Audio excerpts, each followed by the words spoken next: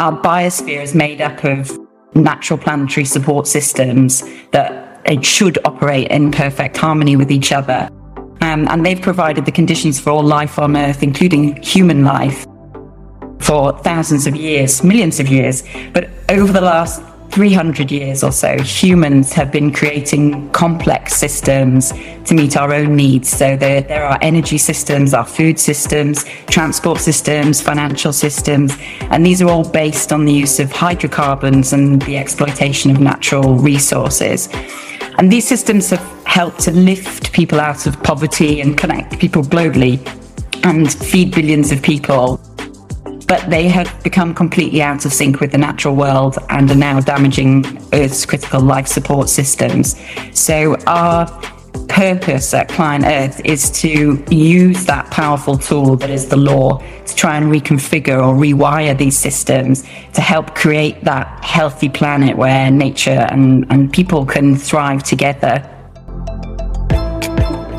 Hello, and welcome to the Conspiracy of Goodness podcast, where you'll hear conversations that bring you one aha moment after another. There is an enormous wave of goodness and progress well underway in the world that almost no one knows enough about yet. It's so well hidden by all the negative noise in our media that I'm calling this wave a conspiracy of goodness. Yes, it is still an amazing world out there. And we're going to be introducing you on this podcast to some of the people making it that way. If you're tuning out the negative news and social media more and more these days, this podcast and the mothership website at the Goodness Exchange can be the place where you go to get instant access to good news, signs of insight and innovation going completely uncelebrated. We have to know about good news and to think better thoughts and have better ideas ourselves, and counsel our families and our coworkers in positive, in expansive ways. So thank you for joining us at this podcast. I'm Dr. Linda Ulrich, founder of the Goodness Exchange website. It's a global website where you can find articles, links, podcasts, videos, all kinds of connections to what's right with the world. And we want to get started on that right now.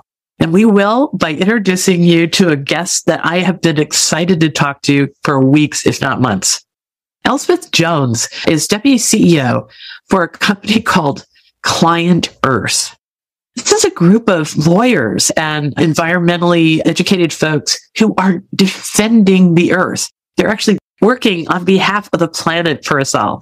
And I just thought this was such an incredible way of looking at what's possible. People who have the knowledge and the background can defend the planet, who else will, and take on all kinds of legal challenges to what's happening out there that's just not right for our future. So these lawyers and environmental experts come together and they hold governments and companies to account over climate change, nature loss, and pollution. I guess I can't help but just read some bullet points that a colleague of Elspeth sent me. They are forcing pollution industries to shut down. They protect irreplaceable forests and vulnerable species. They empower people and NGOs with legal rights to bring forward environmental battles on their own. I mean, the work here is just so expansive, and I'm so delighted that somebody is defending our planet with so much gravitas. They're using the laws that exist, and they create real and long-lasting change. And the wonderful person from this organization who's volunteered to talk to us today is Elspeth Jones. She's worked as an executive director of the Climate Change and Tropical Forest, a charity called Size of Whales. And she'll tell you why that name matters in just a few minutes. And she spent years as a trustee and then vice chair of the Sumatran Orangutan Society. Her experience is like this. It's all over the place, defending the world, defending nature, and promoting environmentalism. She had an environmental and work epiphany that she'll share with us that I think most of us could connect to. So that's how much I'll say. Elspeth Jones, welcome to the Conspiracy of Goodness podcast.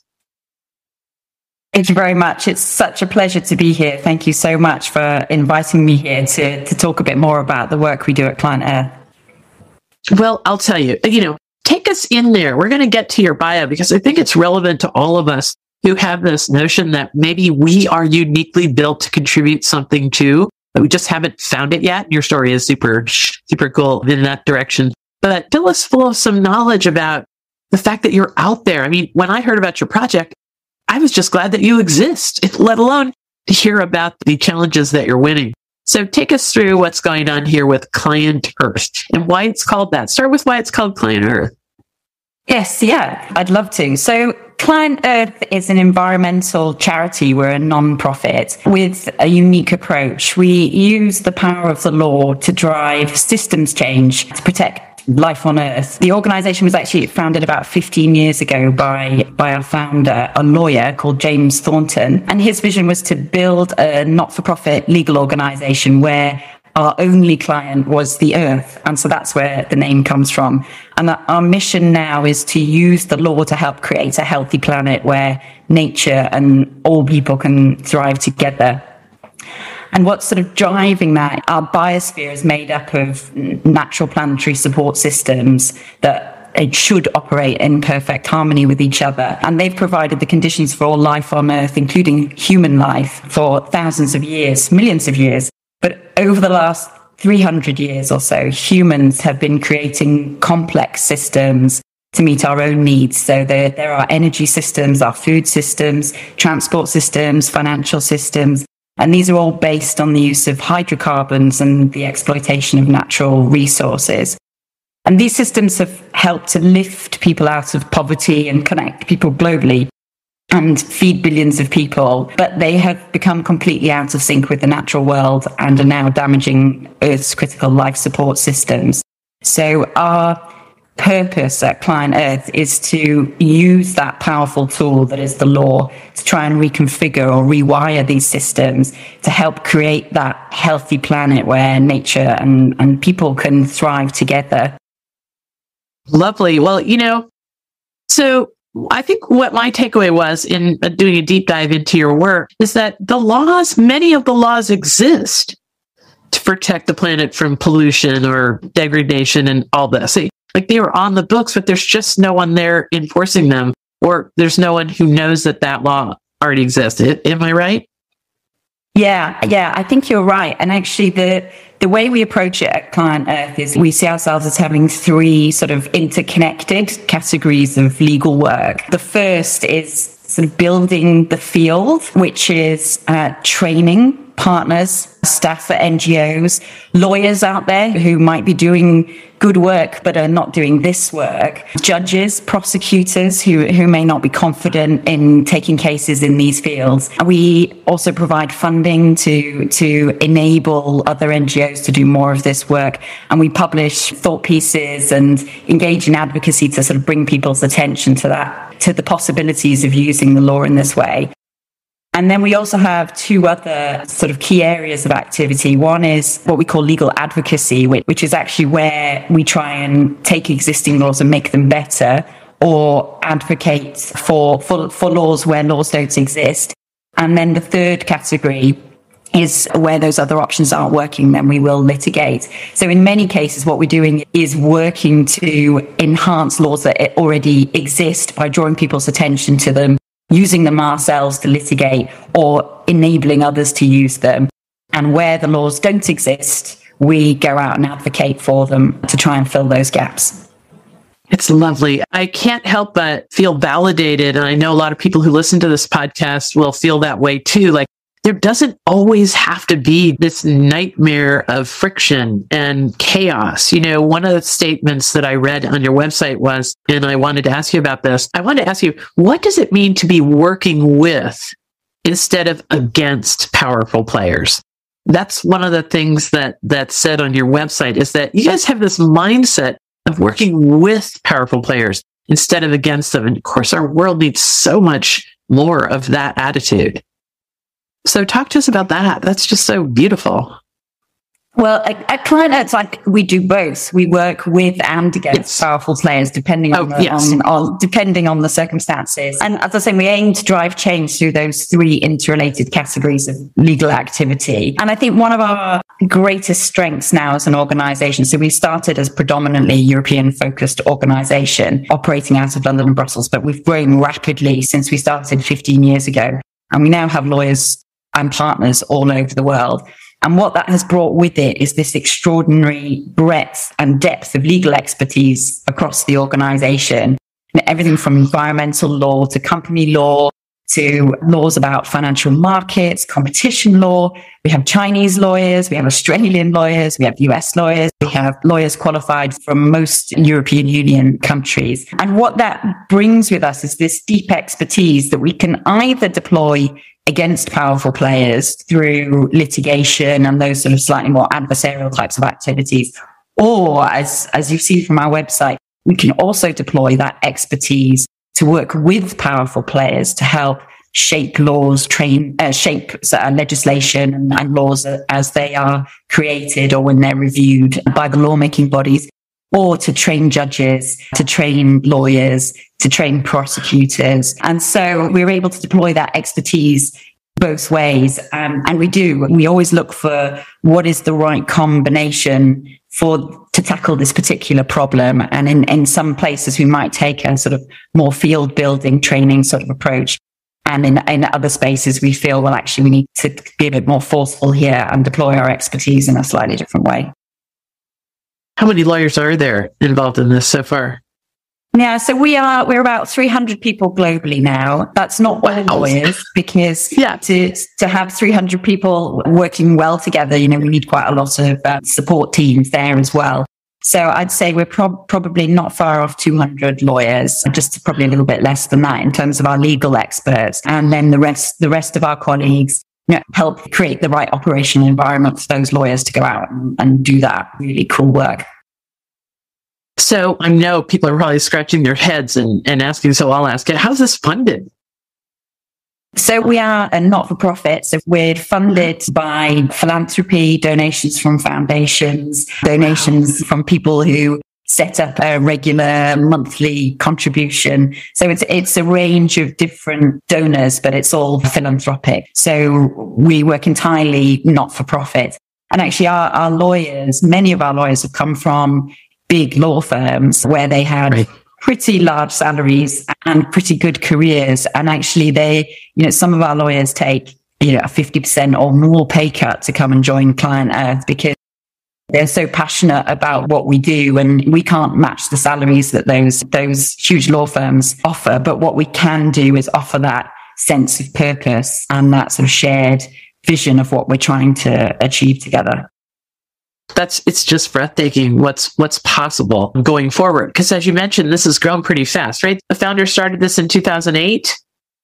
Yeah, so we're 15 years old. Yeah. James started Client Earth. Yeah, it would have been about 2008. And then I actually joined Client Earth in 2014. So Client Earth had been going around about 5 years or so when I first joined.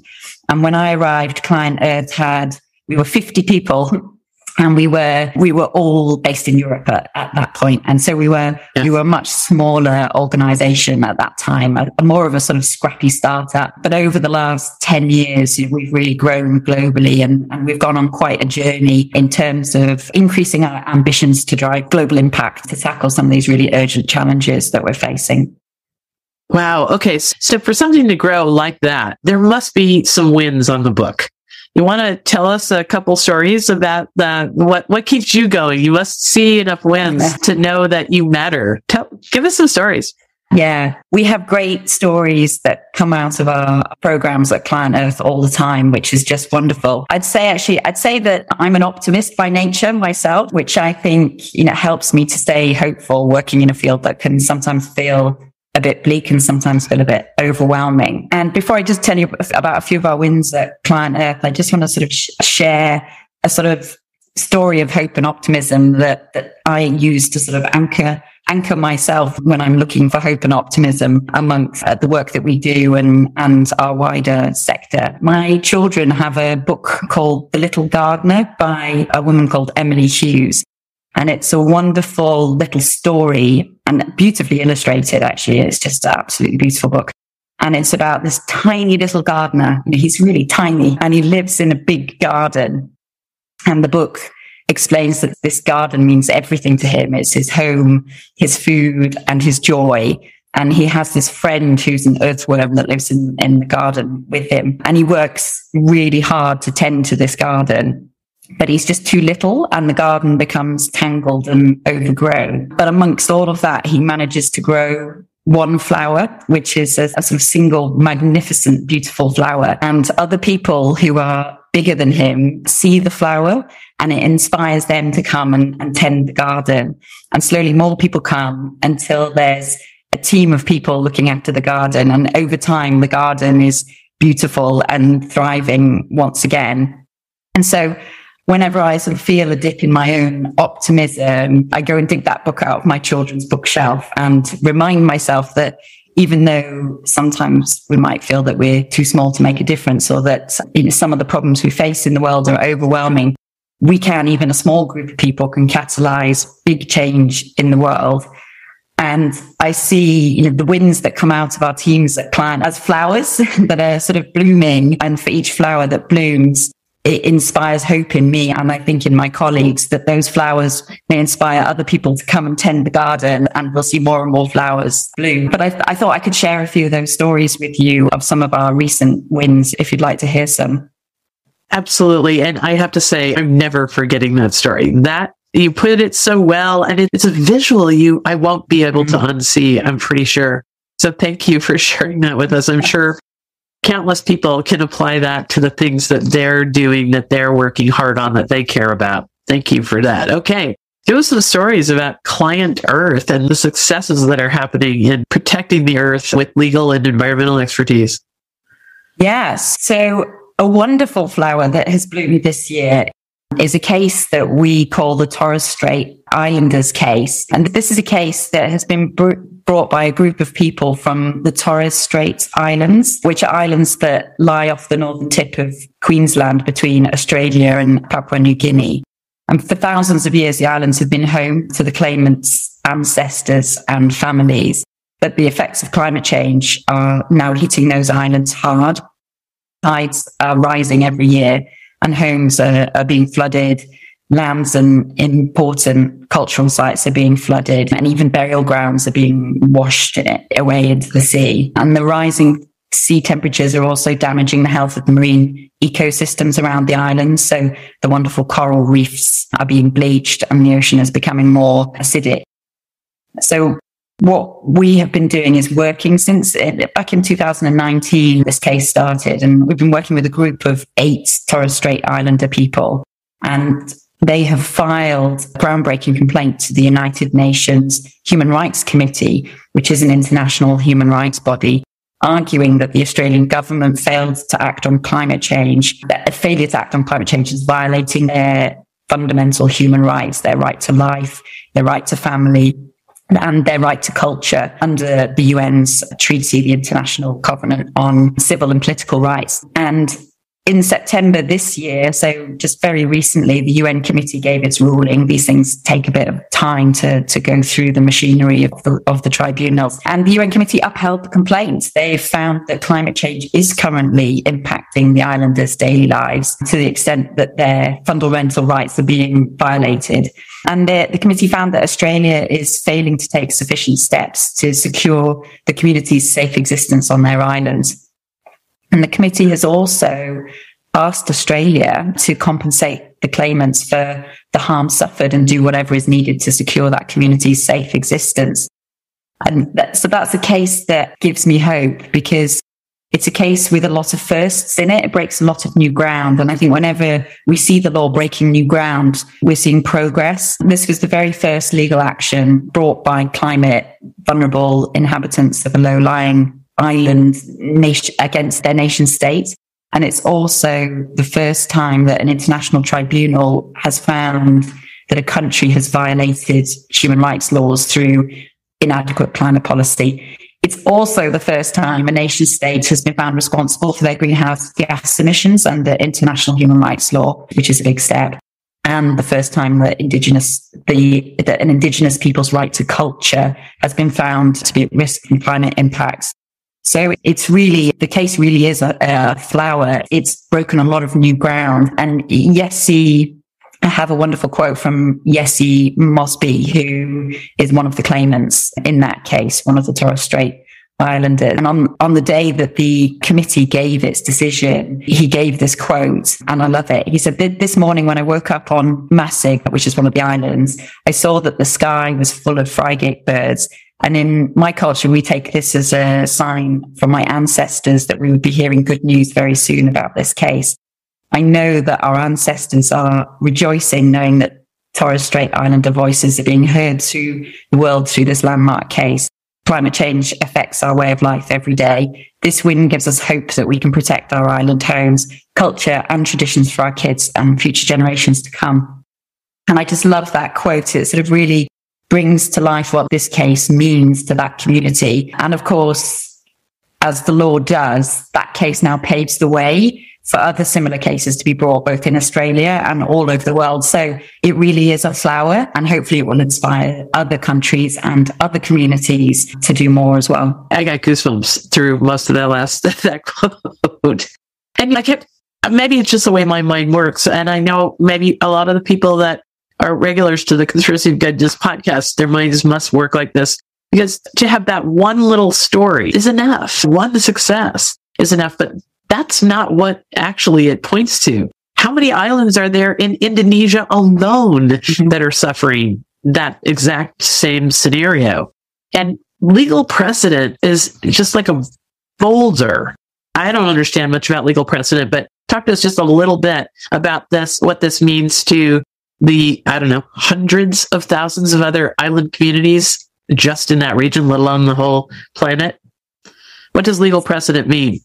Yeah. So a case like this can have knock-on impacts in lots of different ways. So a strict legal precedent will apply within a particular country. So a court in the UK decides that the law should be interpreted in a certain way. And then actually other judges in the UK are legally required to follow that judgment. So in that sort of narrowest sense, it actually creates what we call a legally binding precedent where subsequent judges are legally required to follow it. And that sort of precedent can happen, for example, in the UK. It can happen at the European Union level. So actually, if you win a case at in the European courts, that can have a knock-on legal precedent for the whole of the European Union, which can be have quite a huge effect.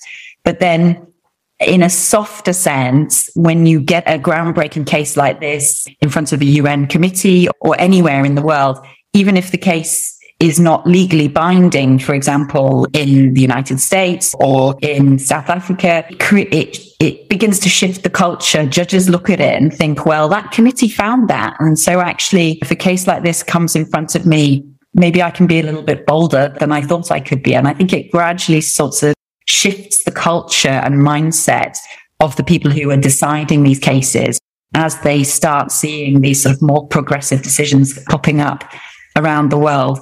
And then I think the other thing it does, and this is explicitly part of our sort of strategy at Client Earth, is that if we can take cases like this, you grow a flower like this, others see it and think, oh, maybe I could do a case like that, or maybe we could try and argue this. And it acts as inspiration for other NGOs, other lawyers around the world who might then think, if they can do it, I can do it. And so you have that sort of double whammy of both sort of pushing the judges in terms of their culture and thinking, but also inspiring others to actually take the cases to court. It's just so lovely. And I think it just lessens the risk for all future thinkers, right? Mm-hmm. It lowers the bar, makes it, what do they call it? The barrier for participation is so much lower if there's already been one big win in sort of the same zone or genre that you're thinking about going in. It's lovely. It's lovely. Yeah. Okay. So let's take a break. And when we come back, we're going to talk some more about the wins so that we can all walk with a spring in our step today. We'll be back. Hi, Dr. Linda here. Many of you know that the mothership website of this podcast is called the Goodness Exchange. And there you can find articles, a video library, podcasts, and content collections that point to what's right with the world.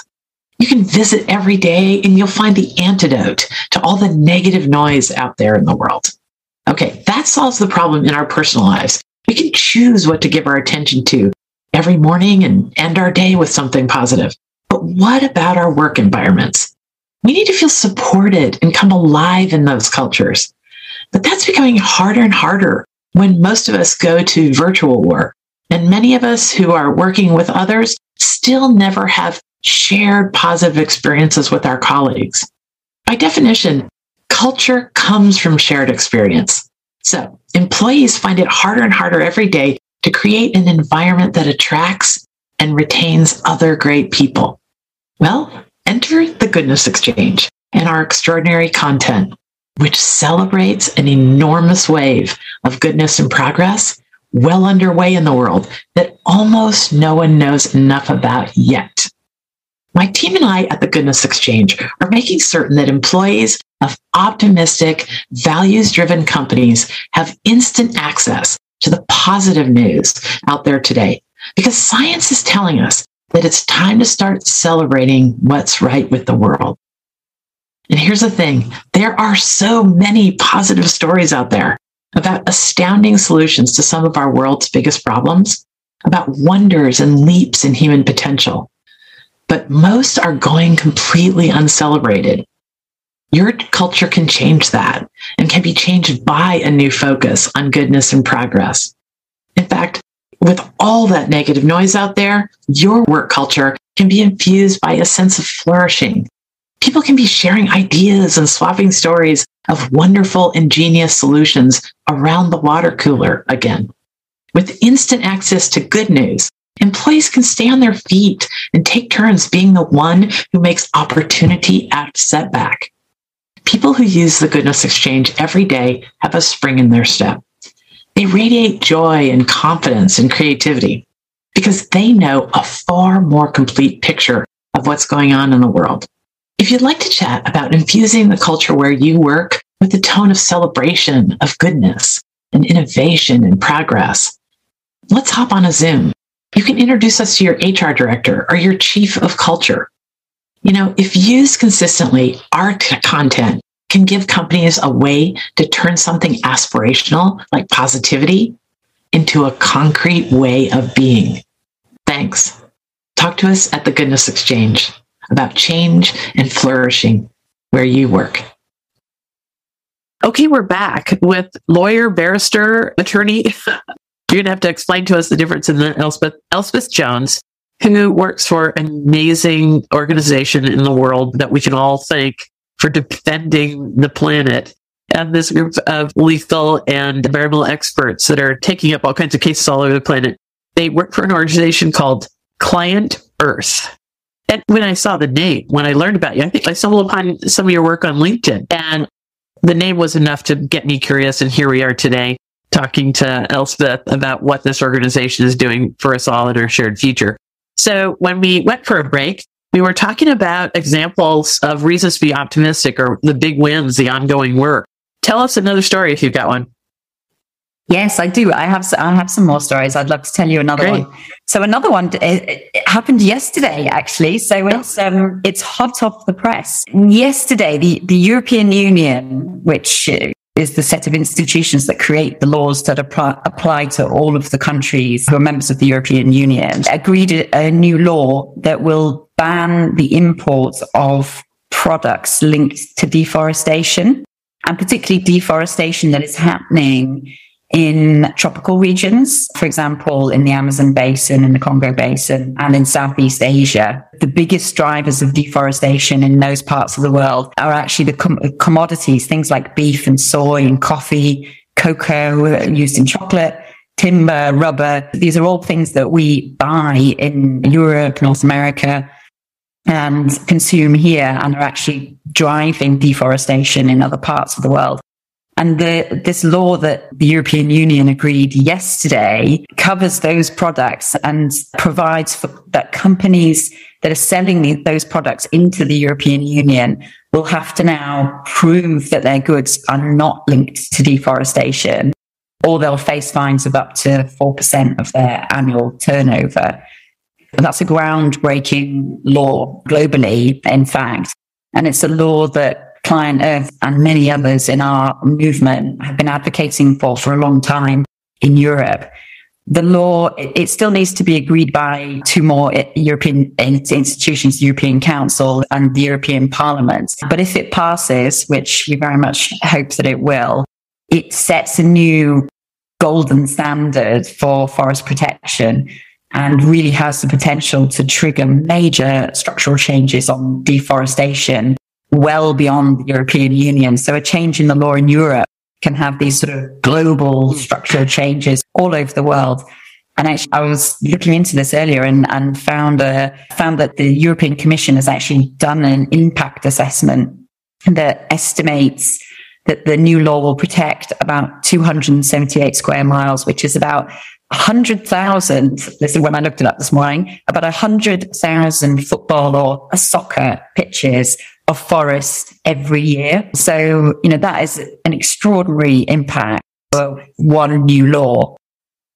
And as lawyers, obviously, we will, of course, they will say that there's bits of the law that could be even better than it is. That's our job. But nonetheless, the agreement yesterday is inspiring and another flower that's blooming in this space. And I really hope that not only will it have that sort of far-reaching impact by targeting those goods that are coming into the EU from other parts of the world, but hopefully other countries and regions will look at this law and think, well, actually, we could do the same in maybe North America, China, perhaps, and look at it and think, well, let's do that as well. And before you know it, you've got huge structural change around deforestation driven by what is currently one new law. All right, so you give me goosebumps now twice. Yes, because I talked to enough people. I've interviewed a couple of, if people are interested in the particular topic that Elspeth just talked about, we have an interview, episode 81, with an amazing woman her name is Chochi Interlude, and she is the CEO of an organization called Humans for Abundance, who has found a way to have folks like you and I recognize that we are responsible for a lot of the degradation of rainforests. And instead of charitably donating, gosh knows what they'll do with our money, to some charity, Preserve the Rainforest, the Humans for Abundance actually allows somebody like me to say, yes, I drink coffee. Yes, I eat chocolate, which are both big problems in the rainforest, and then the eating of beef, of course, is huge. They actually pay people who own parts of the rainforest, like local farmers, local indigenous people. The rainforest is not just some rainforest in South America. It's owned by people and families for generations and stuff that finally have to sell out just to put food on their families' tables. So this organization, Humans for Abundance, has figured out this marvelous model to allow me to sort of offset the damage I'm doing by purchasing coffee or cocoa or beef or what have you. And I support two families who own tracts of rainforest. And one is cultivating it for jaguars. And the other one's cultivating it for an animal I particularly love called tapirs. And of course, it's not a charitable donation. I'm actually making a salary possible for those families so that they aren't moved to sell to people who will just destroy the rainforest. And what is important about what you just told me, the law and this European Union-wide backstop, let's call it, is that the growth that Humans for Abundance would need to actually protect the rainforest is so big that while I'm super excited about her organization, it doesn't give me that much hope that we can actually turn the corner. What you're talking about makes it an institutional, groundbreaking social contract, right? This is a groundbreaking, entirely wide contract that's just like, you're going to destroy the rainforest, we're not going to give you our money. It's really, really, really important that we make these sweeping big changes that can affect things from the 100,000 foot look. Because as wonderful as Chochi's group is, it was going to take a long time for that to ever make the kind of progress that this one institutional change makes. Yeah, and I think you need both. You need those, yes, absolutely, more sort of grassroots, community-led pieces of work, and then you also need these sort of institutional changes that actually shift the entire structure of the system to really get at the root causes of what's driving the deforestation. And I think That's what we at Client Earth are really about, is trying to get in there at the systemic root causes and try and fix it at that institutional level. And there's a little bit of a sort of loop between the law and sort of culture and morality, perhaps. Perhaps morality is the wrong word, but, the idea of what is right and wrong. And sometimes what is right and what we feel is right and wrong sometimes shifts before a law shift, and the law takes its time to catch up. So, something may become sort of widely considered to be wrong, and then the law changes. But in other cases, it's actually the law that changes first, and the law changes, and then fairly quickly after the law changes, our sort of morality and sense of what is right and wrong shifts with it. And I think, in Europe in particular, I think the ban on smoking in public was one of those, where 1 minute it was very socially acceptable to smoke in public. The law changed and suddenly it wasn't. And, I think sometimes you need culture to change so that you can then change the law. But sometimes you can change the law and the culture change follows. And so you sort of need both. You need sort of individual behavior change, and you also need that sort of systemic legal change as well. And I think that's especially true of this whole climate change mitigation, a battle that we're all going to be in, whether we like it or not. Like, we're going to need it to go both ways. We're going to need people in the streets, and we're going to need smart folks who say, hey, there's already law in the book like that, or it's not being enforced, to begin momentum in the right direction.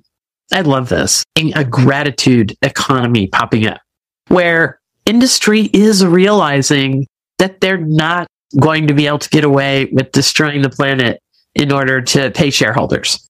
And that there's a whole generation of Gen Z and millennials who are physically choosing not to give their money to people who are not taking our future seriously and their role in it.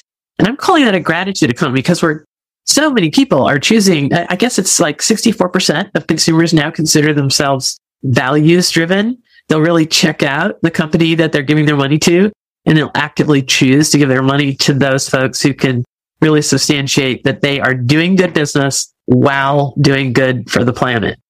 And I think that's going to tie in to this European legal result that you're talking about, don't you think? Like, companies who embrace this quickly will be on the leading edge of saying, hey, we're already there. We're not buying from suppliers who aren't responsible. Talk to me about what you see there about the gratitude economy that's coming. Yeah, I think it's really important. I think somebody once said to me, every pound or dollar every dollar that you spend is a vote for the world you want to live in. And that really stuck with me, because actually it makes you realize the power of your choices as a consumer and how that can impact the world around you. And so I think that's a big part of it as well. I think you can drive that change in companies both through a sort of top-down legislative approach, but also through the consumer choices. I think a key place where it connects into a theme that we're working on quite a lot is around greenwashing, though. I think the more consumers want green products and green companies, the more tempting it becomes for companies to imply that they're greener or more socially conscious than they actually are. And so there is a sort of growing awareness that consumers just need to keep an eye on what they're being told and whether it rings true. And that's a space where we're seeing strengthening in terms of legal frameworks, but also regulators around advertising, for example, stepping in and being willing to intervene when a company is over projecting how green it is, which then obviously impinges on the ability of a consumer to make those choices. And we've got a few cases going in that space as well, where we are challenging claims made by, for example, fossil fuel companies, where they're trying to create the impression that they're greener than they actually are, because they want to tap into that gratitude economy, I think, as you were calling it. Okay, so just as a human, a consumer, when you see these things, like, do you have any little tips that you use? For me, I'll give you an example. Like, well, people are always asking me, because I tell people not to turn off the news. I know that sounds weird because, it is all doom and gloom, and I'm the opposite. But, counsel my kids right, or talk sensibly about the world unless I know a lot about it. So I'm staying in there. And what I tell people to do is find a news outlet that has as little agenda as possible. And the way you know whether somebody has an agenda is you just think about their deeper truths. So we all know the big news agencies that have to make money. That's how they exist. But you guys have the BBC, we have National Public Radio. There are news organizations that their deeper truth is public information, and it's not making money for shareholders. So in your case, you probably look at the things you buy as a consumer in the same way. You probably have some strategy in your mind. For me, it's listening to news and going, wait, what is their agenda here? What's their purpose? How do you do that when you walk in a grocery store or a department store, you decide to order something online? What are you looking for? Do you have any tips for us when we think, oh, this company sounds so green and so motivated? What do you do next? It's really hard. There are a lot of standards out there and labels that companies can affiliate themselves with. And some of them are good and are have really robust standards behind them. And others are really not very good. And so other than sort of picking my way through the different standards and labels that I'm sort of aware of, this one's good and this one's not so good, it's very difficult as a consumer to walk down an aisle in your supermarket and be reassured that you're picking the right products. And I think a big part of what we would like to see as an organization and me as a consumer as well is the ideal is that you can walk into your supermarket and be confident that every single product there is not causing harm to the environment. That would be the ideal. But I think greater transparency in labeling is badly needed, so that when you're sort of picking your way through a product on the shelves, you can be confident that the label that suggests that a product is sustainable is actually sustainable and that it's not greenwash. I'm afraid I don't have a nice, neat answer to that, actually, because I think right now it's really hard. But I think that's a space where the law can actually help to standardize a bit and to help give consumers confidence that, your peanut butter is not the peanut butter you buy is not driving deforestation in Sumatra and so on. Yes. Okay. So that's more to come on. I think I'm going to track down for this article. I'm going to track down some way to give people at least a smattering of labels that are trustworthy. There's the dolphin safe tuna labels. I know there's one that's fake and there's one that's you can rely on, that sort of genre. Because I do rely on that. There's the palm oil industry. There's the folks who greenwash that whole thing. But there's one that does actually mean business, one label. I track down some of these to add to this episode, because that's something I really want people to understand. That if you're listening to this podcast or watching it other than anywhere but the Goodness Exchange website, you're going to have access to a whole bunch more if you go to the Goodness Exchange website and watch it there, because we're going to fill this episode full of links to things we're mentioning and all kinds of connections to the good that's happening in the world. But of course, you can't get that on the usual podcast listening services. So go to the website and then you'll have a lot more around this topic. Okay. So tell me what you really wish people knew. This is one of those questions I try and ask every guest. For instance, the whale biologist recently interviewed he's got this great drone project where they're using a drone called the Snot Bot to study whales. It's just an amazing thing. You had the best answer to that question. We're all wandering around championing these big ideas. We have our big promise. And then there's so many times during the day I say, I wish people only knew that their click is a vote, that every single thing they give their attention to on the internet is just preying on us to get our clicks. So what do you really wish people knew? It's a great question. So I already mentioned the one that every dollar or every pound you spend is a vote for the world you want. But actually, I think that's lovely. And maybe this one's a bit too cheesy, but I think that no one is too small to make a difference. And if you start by starting, you never know where that will take you. I joined Client Earth back in 2014 and I left a career as commercial barrister in London, where I'd sort of invested quite a lot of time building up my legal practice and my legal skills. And around that time, I had an environmental epiphany, realized what was going on in the world. And once I could see it, I couldn't unsee it. And so I left my career as a commercial barrister with a slightly crazy idea in my mind of using those hard-won legal skills to protect the planet. And as if the universe intended it, at that almost exact moment, Client Earth launched a case. And I wasn't at Client Earth at the time. Client Earth was about 4 or 5 years old, launched a case in the UK against the UK government to tackle air pollution in the UK. And it all just clicked. And I saw that case and I thought, that's what I'm going to do. That's what I want to do with the rest of my life. And I joined Client Earth and I've never looked back. And now in my role, now I'm Deputy CEO of Client Earth, nearly 10 years on. And my personal mission now, and I think my passion, is to help create the right organizational environment that enables all of our incredible people at Client Earth to thrive, which in turn means that they can go out and change the world, so that in turn the planet and nature and all people can thrive. And I think the thing that I really wish people knew is that none of us is too small to play a role in driving that change. We all have different talents, and there are many ways that we can deploy them to make a difference. And when I left education, I had no idea that my path would bring me here. And I would never have thought that I would have been able to work in this space, let alone help lead an organization quite as incredible as Client. So yeah, I think my message would be that none of us is too small to play a role, and that we can all look at our unique talents and bring something fresh to the table. That is so true. I mean, it's so easy to look at your life experiences up to now and think about making a big change like you did, and think that everything that came before was wasted time. It's so easy to think that.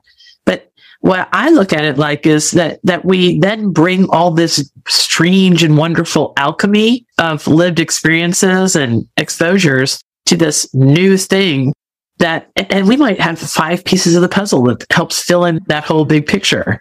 It's so exciting to think. So thank you for sharing that origin story with me. So do you think, just to go off in the weeds there a little bit, what do you think was going on in your mindset when you had that epiphany? Were you starting to feel a little unfulfilled in what you were doing? Were you actively looking for more meaning and purpose? Or do you think it was all just playing out in the background of your mind? Yeah, I think initially it was playing out in the background of my mind. I started paying a bit more attention to environmental news. I picked up a few books, and popular environmental books, and started reading them, and sort of found that I was interested, and just kept going, picking up another book and another book, as you do, and starting to pursue that interest. And then at the same time, a lot of the clients that I was representing then were oil and gas companies, and I was beginning to develop an accidental niche in oil rig engineering, and all the legal arguments that spin out of the building and repairing and the moving and the damaging of oil rigs. And suddenly I could see the two things side by side, and it just clicked. And I thought, my work is just not aligned to the world that I want to see. I was working very, very hard, and I thought, I have a lot of passion, a lot of energy, and I've invested a lot of myself in learning about the law and developing legal skills, but I feel completely unfulfilled in the way that I'm deploying them. And so I decided to, I suppose, sort of switch sides. But then this sort of beautiful concept of having the Earth as your client appeared through me learning about Client Earth and the case that was happening at the time. And it was just so compelling that I just knew that that's what I wanted to do. Oh, it's just such a lovely story. I hope people can take this to heart and know that in their own, that reading of books, that noticing of articles, that whole bit was in preparation of what you were uniquely built to contribute where you're at now. So I would encourage folks, that's some story like that is usually present for most of the thought leaders we interview. Some that, where they started out one place, were open enough to start sort of hearing what they needed to hear, and then they made the leap. So as we close here, where can people contact your organization? What can they do? How do they find out more and how they can help? We have a website, clientearth.org, which is a great place to find out a bit more about us. We're also on all the main social media channels, so you can find us on there. I'm on LinkedIn, and I'm happy to connect, and I'm always sort of keen to learn other people's experiences in the world. So LinkedIn, we're also on Facebook and Twitter and all those usual channels. We have a newsletter that people can sign up to, and we have a team that run really great online events. We have a summit once a year, and we have events in between where people can tune in and hear our lawyers talking about their cases, and also our partners talking about their work as well. So there's lots of great channels where people can learn a bit more about what we do. In terms of help, I think spreading the word, really. I think telling people, firstly, how powerful the law can be as a tool for driving change. Once you see it, it's obvious, but sometimes it's not so obvious. And so it really is a powerful tool for driving these structural and systemic changes. But there's a very cool group of lawyers at Client Earth who are really working at the forefront of this space. And I suppose finally, of course, without funding and donations, we can't do our work. We need to grow our funding to enable us to grow our work and our impact. So we're always looking for support in that way as well. Okay, lovely. Lots of ways people can get involved. And, I'd have to reiterate one part of what you just said. This sharing of this kind of a conversation, you just never know whose ears a conversation this might land on and what they might do next. So we always encourage people to share these podcasts, not in a self-serving way, but in a serve the planet way, serve humanity way, because we have great examples of folks who've been on this podcast. And I ask them one of the same kind of questions that I'm going to ask you here at the very end of our conversation. And what they said came true. Like, the last question I want to ask you is, what would have to happen next to help this organization really break open, to burst onto the scene so ordinary people knew you were there, so that ordinary people could point to problems that they know about that no one's defending against? What would have to happen next? Yeah, that's another great question. So we actually asked ourselves this about 18 months ago, to ask ourselves, how do we go to that next level in terms of our impact? And as climate change and biodiversity loss accelerates around us, what needs to happen for us to do the best work of our lives is the question we asked ourselves, and to deliver our highest and most urgent impact ever.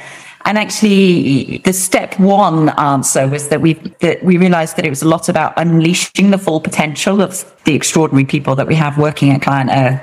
And we had grown very rapidly and are now about 300 staff globally. And like many organizations, we're building up some silos, some systems and processes and ways of working that weren't really working for us. So actually, we've spent the last 12 months or so really digging in and opening up our organizational structures, fixing things that weren't working properly internally, and moving people around so that we can unleash their full passion and potential, with the aim of enabling everyone at Client Earth to do their best work of their lives. And we're just coming to the end of that process. It's been a 12-month process of optimizing the way the organization runs. And I think now we feel raring to go as we come to the end of this year and move into 2023. And over the next few years, we're going to be focusing on growing our work in Asia and North America and in other parts of the world, but those two places in particular. And I think at this stage now, I think the single biggest thing that we need to drive a leap in our impact, and I think lots of not-for-profit organizations are experiencing this right now, is because the outside world is changing so quickly around us. The opportunities to use the law or to intervene and drive real change come at us at high speed. And so what we really need is funding that is flexible and enables us to be agile and adaptive. And historically, a lot of charitable funding comes comes quite narrowly defined. Here's the money and you can just use it for this. And we're going to plan out now a 3-year plan of how you're going to do work every year for the next 3 years. And actually, what we need now in this sort of new, fast-paced, changing world where we need to really respond urgently is much more flexible funding. And I think that then means we can respond to opportunities. And then I think the other side of it is just growing our networks, spreading the word, taking the message to all parts of the world that the law is a key lever for making these transitions happen. And the international processes like the COP, the climate change COP, and there's also a biodiversity COP happening in Montreal this week. And those international processes are one piece of the puzzle, but a lot of the power of the law to as a lever for this change is going to happen at the state level, the country level. It's going to happen at those levels. And so really spreading the word that people need to access and leverage the law to make the change at every level, and not necessarily wait for those international mechanisms to solve the problem. And we can all be a part of that because we know what's going on in our neighborhood. Yeah, exactly. And a lot of this change needs to happen locally. Ultimately it's about people and real people's lives. Yeah, there was a great story that I first ran across about a plastics plant. Not sure that this will come to mind. I don't know enough about it to describe it. That was somewhere, and it was just going to be just the pits environmentally. And to think that a plant that big could just appear on the landscape anywhere in the world in this day and age, with all the pollutants that we know it takes to run that, or what comes out of them, really took me aback to read that story. Do you know which story I'm talking about? Yes. It's the company is Ineos, and it's a big plastic plant in Europe. Yeah, and actually, what we've done is we're challenging the permits for building that plastic plant, and it's connected to the transition in the fossil fuel industry, as well as plastic is made from petrochemicals. And so it's part of the business plan of a lot of these big companies to transition into plastics. And so actually this is why we try and look at the change at a systemic level, because you shut one thing down and it pops up somewhere else. And so, some of that growth in the plastic industry is part of, I think, we describe it sometimes as the plan B of some of these petrochemical companies. Yeah, and this is really important for people to look out for. I do make myself skim the New York Times and the Wall Street Journal every day. That's a way to start out the day. But I do feel like I need to know what's happening in the world. And that topic of the petroleum industry switching over to plastics and making us all feel like they're greener than green in their hearts is just really something as consumers we've got to be a lot more savvy about. But does it kind of start out as a jobs thing too? Because everything is local. This is what I'm finding out about everything. It starts local. So if that plastics plant went to a place that for some reason jobs were way more desperately needed than environmental regulations, let's say, they're going to easily sell that at the town council. And then before you know it, you've got a giant behemoth of a problem on your hands, but it's so hard to undo once it's going. Is that actually how it takes place?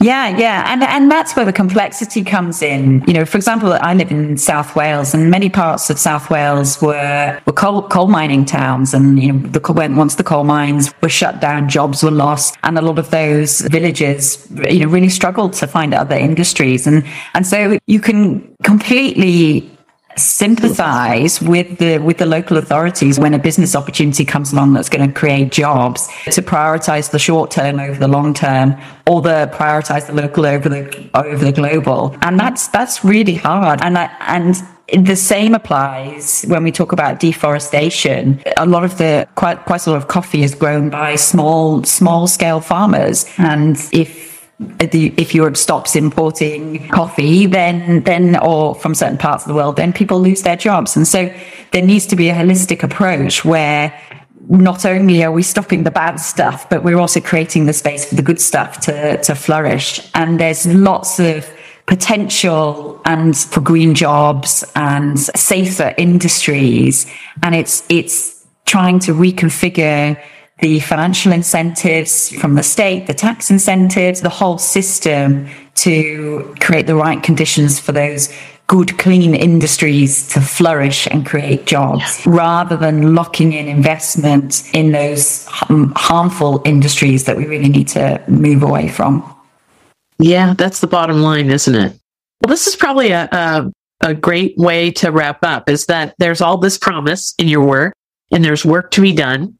And what comes down to is, I'm sure that you can become aware of things that are approaching communities like the plastics kind of plant sort of scenario, and do a lot more good at the beginning of that whole process than once it's sitting there in the landscape and we've all got to handle whatever it's pumping out. So this is a great reminder again of why it's important to share conversations like this that you stumble upon. So please help Elspeth and her colleagues defend the earth, since their client is the earth. And you can help us at the Goodness Exchange promote stories like this of hope and progress and people that are out there creating a shared future that we can all be proud of. So Elspeth, thank you so much for joining the Conspiracy Goodness podcast. For more information on Client Earth's work, you can go to this episode is teed up like an article at the Goodness Exchange. And there's going to be so much more there and all the links that we mentioned. I hope all these connections to goodness and progress carry everyone through their week, and you can start finding all the joy and wonder that we talk about and point to at the Conspiracy of Goodness podcast. Thanks, Elspeth. Thank you so much. Thank you for having me. It's been a pleasure. Okay, everybody, have a great day. Make it a good week.